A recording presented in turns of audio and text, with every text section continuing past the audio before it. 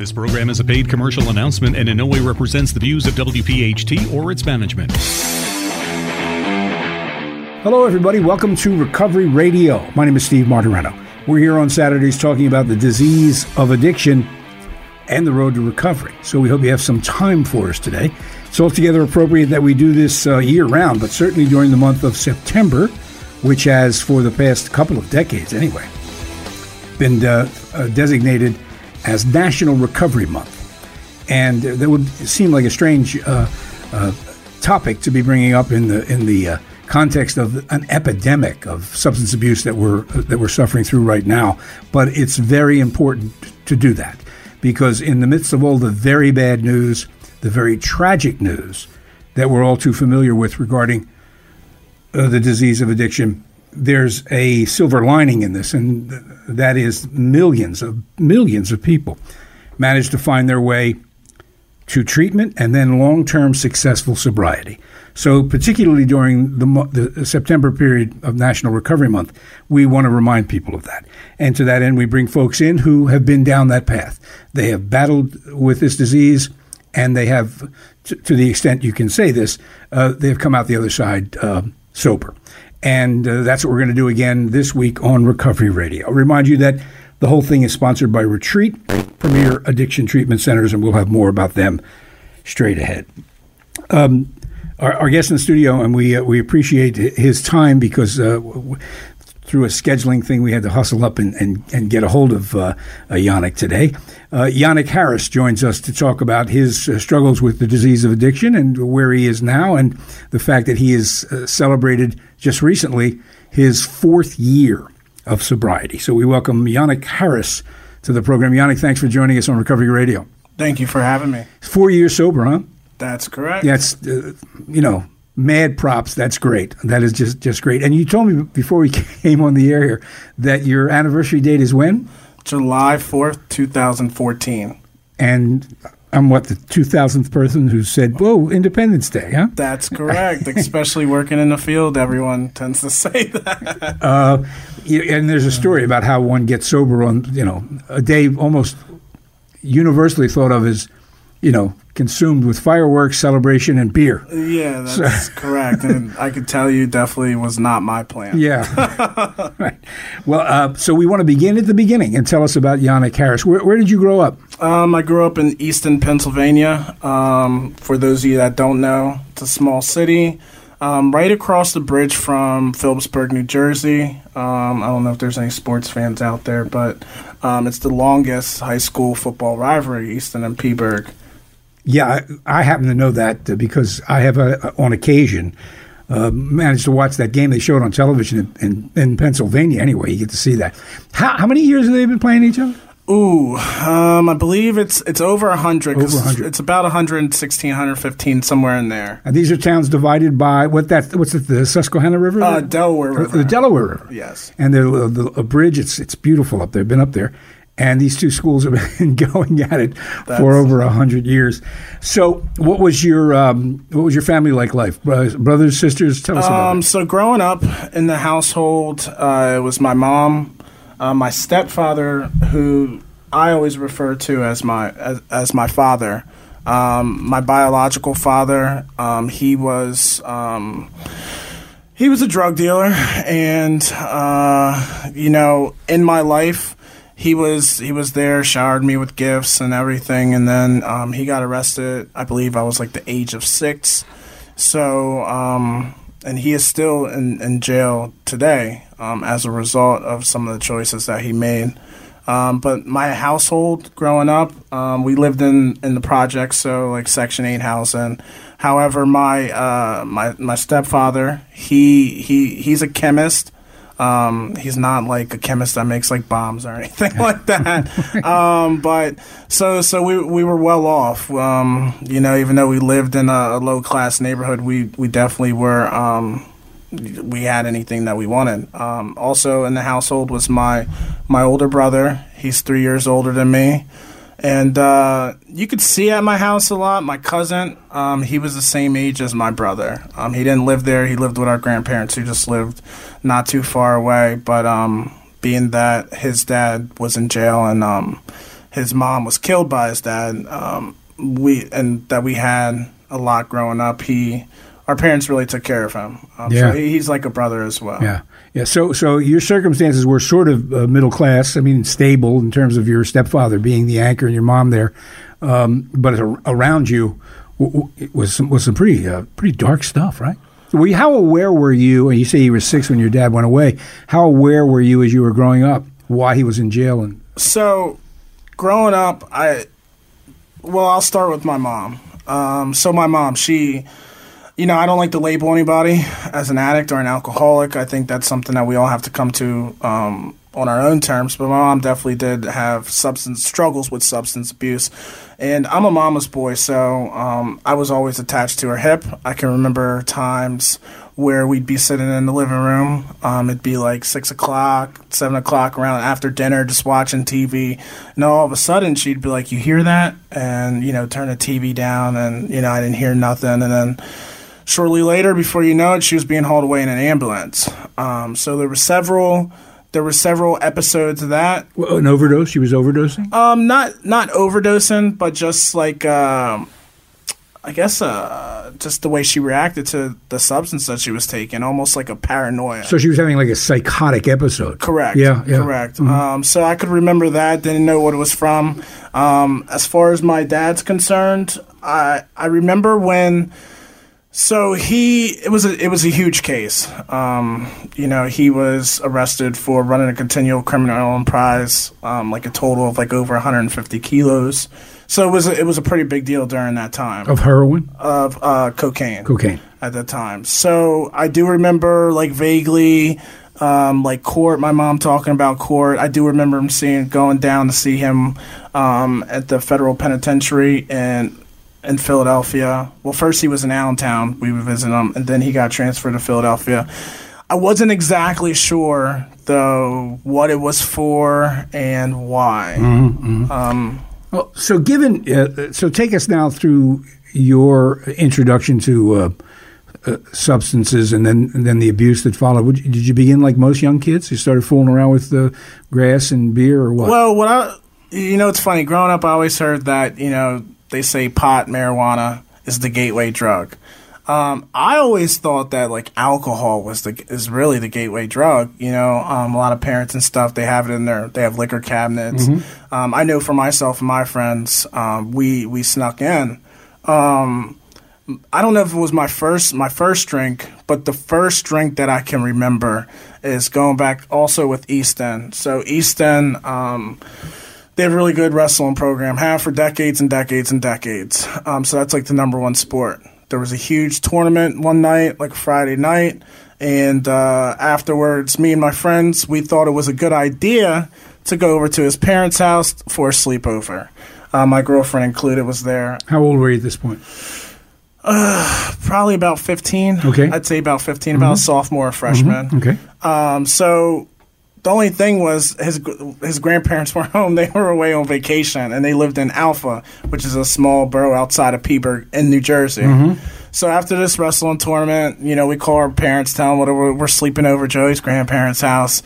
We ride our bikes over there, and then we end up breaking in, damaging their sliding door, and, raiding their liquor cabinet. And what was your first? So this is your first taste of alcohol, right? At 15? I don't remember if that was my first taste of alcohol. I know it definitely wasn't my first taste. But it's the first time you can recall, like just the feeling that it gave me. Mm-hmm.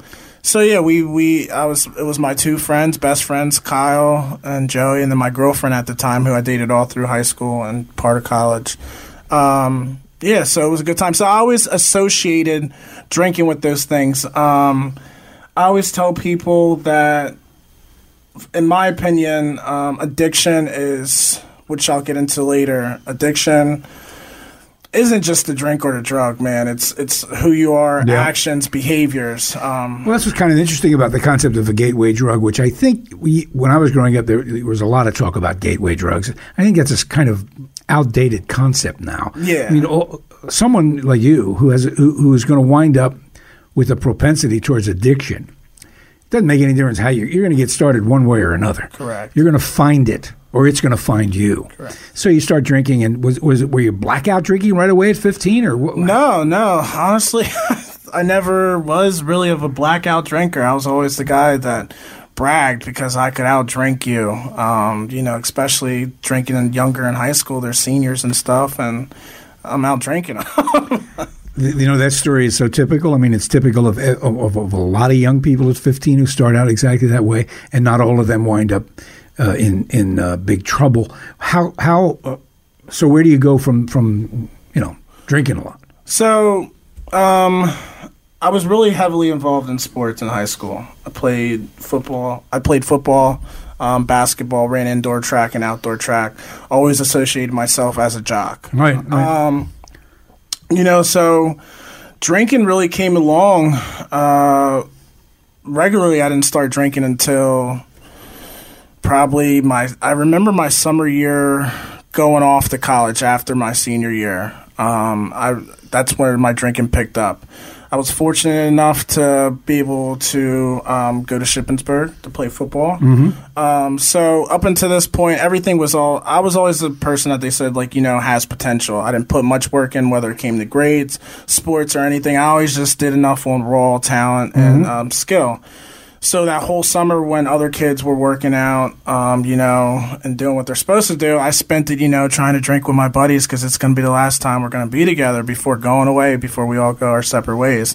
And that's where my drinking picked up. And then as I went to college, my drinking became heavier. Yeah, what's interesting is that you paint a picture that we're hearing more and more frequently of someone who was, in effect, a popular kid in high school, in with the right crowd. You were with the jocks.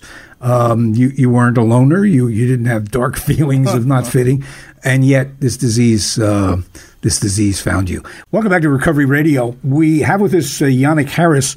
Yannick is a staff member here at Retreat Premier Addiction Treatment Centers. We'll find out more about what he's doing in that context straight ahead. But now he's taking us through his history of his struggles with substance abuse and then his eventual treatment and sobriety. So Yannick, college really drops it into overdrive. I've heard that story 100 times.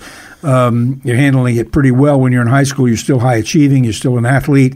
You get to your first year of college, and what was it? You gravitated to a different kind of crowd, or what happened that first year? So I showed up, like I said, I got the privilege to play football there. So I remember showing up to camp, summer camp, and I was the youngest one there. I was still technically 17 at the time. And I just remember puking my brains out the first day. You had to run 16 110-yard sprints, and it was timed.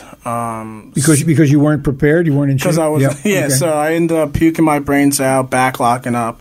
It was awful. And just throughout that year, I continued to drink more and more, hang out. I failed. It's funny. I failed 2 classes just for attendance. Had passing grade. One of them was human communications, and I had like a 96 and failed because I missed the first day of the second semester where they hand out the syllabus. It says if you miss 3 or more, you would receive a failing grade. Yeah. And another one was online, but you were still expected to attend. So I did all my assignments, but just never showed up to. I showed up to the first class. Yeah. So you didn't give yourself any chance at all of succeeding. How long did you last in college? Just 1 year. After the first year, I didn't get enough credits.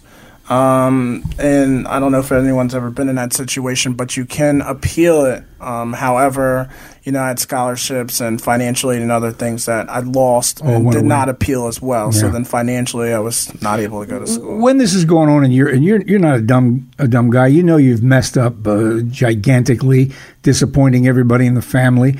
You were aware of your mom's background. You certainly knew what your father was all about, even though he wasn't part of your life. At what point did you go, hey, I got a problem here? Did that occur to you at any point? No, that didn't occur to me for a while. Not at all. So what did you think was going on? Did you think? I just thought I was a young kid, like it was normal, because to be that screwed up. Yeah, my surroundings. That's like you are what you hang with. When I left college, I had a girlfriend at the time. She was a heavy pot smoker. At this point in time, I was just drinking. She was a heavy pot smoker, and I remember we'd ride around. Her friend was significantly older than us by like 6-7 years. We'd ride around, smoke weed, and she had a boyfriend at the time that lived in Easton. These two did not live in Easton; they lived in Hellertown, a small town a little ways over. And I just remember we'd ride around smoking weed and drinking. It just seemed like this is what you do. Yeah. When did the substances start to grow more serious besides marijuana and drinking? So I would say where substances came in with me, going kind of back to I was always around a bunch of people, parties. That's what I associate drinking with. I was always the type of person, I live off adrenaline. You tell me not to do something, I'm going to do it. And I love it. I get like a rush from it, almost more than like a drug. Really? So there was I remember I got a really bad toothache. My mom, she had some Percocets laying around. I had no idea what they were at the time. She was like, here, you could take it for your tooth. Now, at this time, I'm pretty much drinking every day and riding around with this group of friends. 17, 18 years old now? I was about 18, 19. Okay. About 19. So we're riding around, and one of them seen it the one day and was like, you can make money with those. So then I started selling Percocets, and then that's really where drugs came into play for me. At that point in time, that's when I got into more of selling drugs. When that started, when you started to sell drugs, did it occur to you were your father's son? Did that bother you at all? Did you ever make that connection? No, and honestly, that did not come until probably, I don't think I ever even had that thought until I was starting to get sober.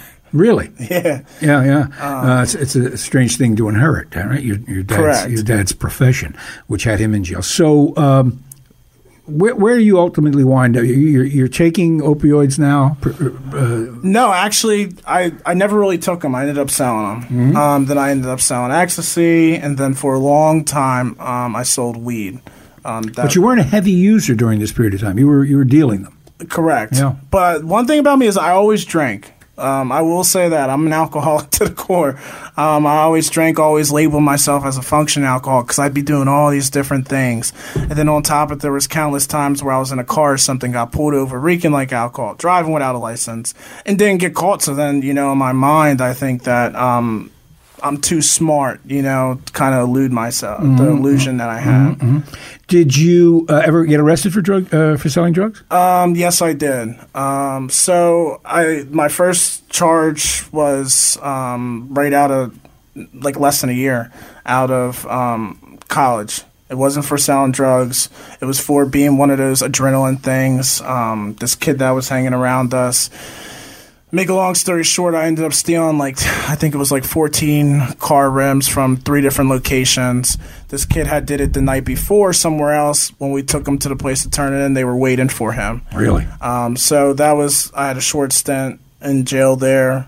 Then I picked up a paraphernalia charge. But my biggest charges followed after that is I got arrested for possession with intent to deliver, and it was 1 ounce of marijuana.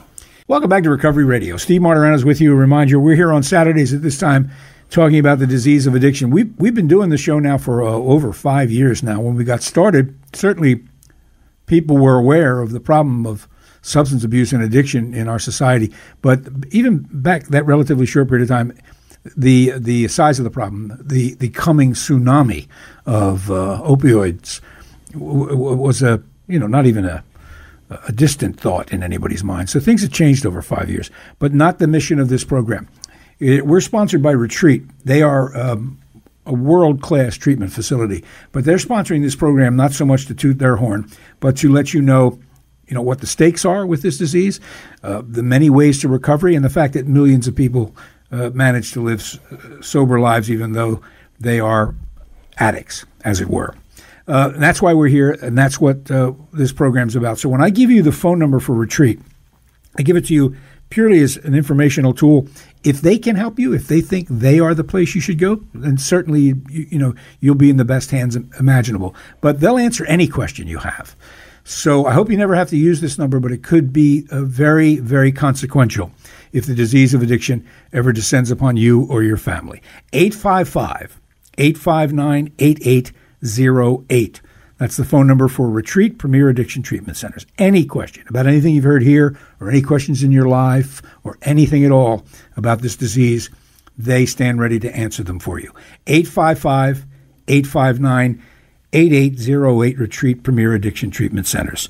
Yannick Harris is our guest in the studio this week, telling about his struggles with substance abuse and how he managed to get now 4 years sober. Before we go further, Yannick grew up an athlete.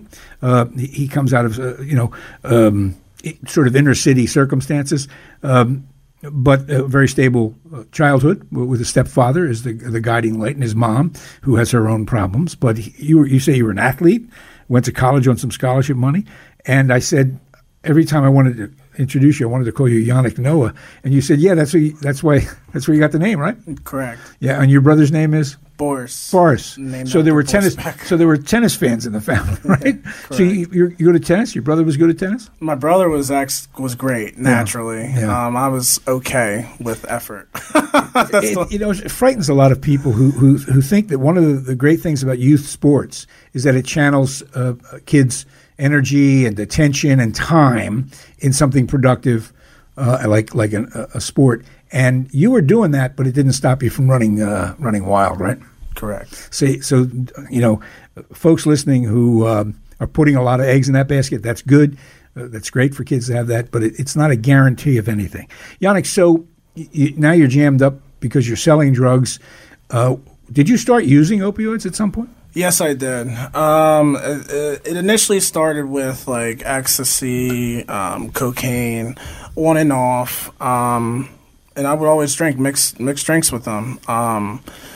I eventually, my last time in jail, at this point in time, I had 2 kids. The reason I had to go to jail was I had one child, my oldest son, Caleb, at the time. The reason I went to jail was for a parole violation. I had known about it. It was inevitable. So I did 4 months. At that point in time, me and his mother were not together. And when I got out, sometime between while I was in jail, she started writing me and we got back together. One of the reasons that we were not together at the time is because she's had her own struggles with substance abuse. And it was just a recipe for disaster. Shortly after, she claimed she wasn't drinking. I think it was like the second night I was out. We're at a friend's house, supposed to be a dinner with kids, and they ended up drinking. And before I knew it, I was sitting in jail, you get a lot of time to think. I had every intention not to drink, and I didn't have a defense against it. I just started drinking, and then it was back off to it. One thing I stayed away from was selling drugs, but then things kind of hit the fan. The mother of my kids, she had like a blackout episode. Cops got involved, CYS got involved, and then that's when I came back to Easton. I was living in Bucks County at the time. Came back to Easton, and that's where my life was good. Moved in with my grandmother, my mom. At this point in time, my grandmother, she was battling stage 4 lung cancer. She was like 4 years in at the time. They only gave her 3 months to live originally. So I got a job. My son came with me. The mother of my kid, she also has a daughter. She also came with me while she did what she had to do for CYS. So I was working, taking care of kids. My grandmother, I haven't picked up a Bible study because on my mom's side of the family are all Jehovah's Witness. That's what I was brought up in. And life was good. So my grandmother, she ends up dying. This was July of 2013. So everything happened pretty fast. My grandmother died, found out that the mother of my kids was sleeping with my best friend, filled with all this hate and stuff. I decided to start selling drugs again. That was the first thing because my friend at the time, he was selling heroin. So I figured that's how I would get back at him. And then I slowly started using. At this point in time, I had done heroin before, probably like for 2 years, like really like on and off, like just if it was there. And then slowly but surely, I was at a 50 bag a day habit. And how long did that go on? So by the time I reached that, so from August is like when I probably really started heavily to March is when I went from not doing it at all to doing like 50 bags a day. You know, I'm going to stop here now before we go any further with your substance abuse history and your eventual treatment. You know, the story you tell sounds like it can sound like, well, these things happened to you. They're almost inevitable. I mean, your father was a drug dealer. It's almost inevitable that you're going to be a drug dealer. Your mom has a substance abuse problems, and now you have a substance abuse problem. You had every opportunity not to go down that path, correct? Correct. I mean, you had every opportunity. So in your mind now, as you sit here now 4 years sober, do you look at it as inevitable that you took this path, or did you make a series of bad decisions that pushed you in that direction? The reason I laugh is because you always see debates as whether you were born this way or if it's inherited. And I really don't have a definition, like I don't have a permanent stance on that. Mm-hmm. So that's what I hear in that. Almost doesn't matter, right? That's what I hear in that question. I do believe from the actions and the type of person that I am, that's what makes me an addict. And in that sense, it was inevitable. Right. Right. There's a lot of truth to that. We don't know enough about that, but there is something to be said for this was going to happen one way or another. How did you get to treatment your first time? So, I was going back and forth to Easton. I was moved back to Bucks County, going back and forth to Easton every weekend to take my oldest son, because I had partial custody of him, from Friday to Monday. We would always go up to my mom's house. She really took the death of my grandmother hard. And my son always brightened her spirits. Over this period of time, I'm like 50 pounds lighter. So she would always ask me, like, Yannick, is everything okay? Yannick, everything okay? And I would say, yeah. And then one day she goes, Yannick, is everything okay? And I don't know what it was, but I said no. And we were driving up, and she's like, what are you doing? I told her. I said, I'm doing heroin. Then she asked me how I was using it, told her IV. And just to see the pain and the hurt that I caused my mom, that's something I'll never forget. She broke down crying. Like, it still hurts to this day. And, this is how sick the disease of addiction is. My mom's my best friend, and with the pain and hurt I caused her, she said, look, Yannick, I love you, but, I'm going to have to love you from a distance. Thank God that after 3 days went by, she reached out to me and was like, hey, you need to get help. In my sick mind at that point in time when she told me that, I said, yes, this is what I was thinking. I said, yes, now I don't have to stop what I'm doing every weekend to come up here and, for her. And that's just the insidiousness, the selfishness and self-centeredness, which is the core of this disease. Yeah, even when you're presented with the right options, get help, the disease is telling you, you'll say yes here now for other reasons, not the right reasons. Correct. Yeah. So how many trips in and out of, were you in and out of rehab, or what was the situation? No. So I had to go to rehab on my terms. My mom's brother, he was in Florida for like over a decade, still lives down there now. He got sober down there. So I said, I will get clean if I can do it in Florida. I go there, went to a treatment center, and I left there after like two nights, 3 days, something like that. Ran the streets in the middle of West Palm Beach, don't even know where I'm at, and still found drugs and, ran the streets for a whole day. And then the next morning, after the money, drugs, and the people that I left the rehab with were gone, called my uncle. He got mad at me, kicked me out of his car. At this point, I already had a flight booked back to Pennsylvania, but it wasn't for the next day. Went back to West Palm Beach because he lives in Lake Worth. Did the same thing by myself this time, all over again, and then caught a plane back into LVI Allentown. At this point, I thought, I could say I gave the recovery thing a try. But, I honestly believe that God stepped in here because my mom picked me up from the airport with my aunt and my oldest son. We went to the Sonic to eat, and the plans were for her to take me to my house where I was living at the time afterwards.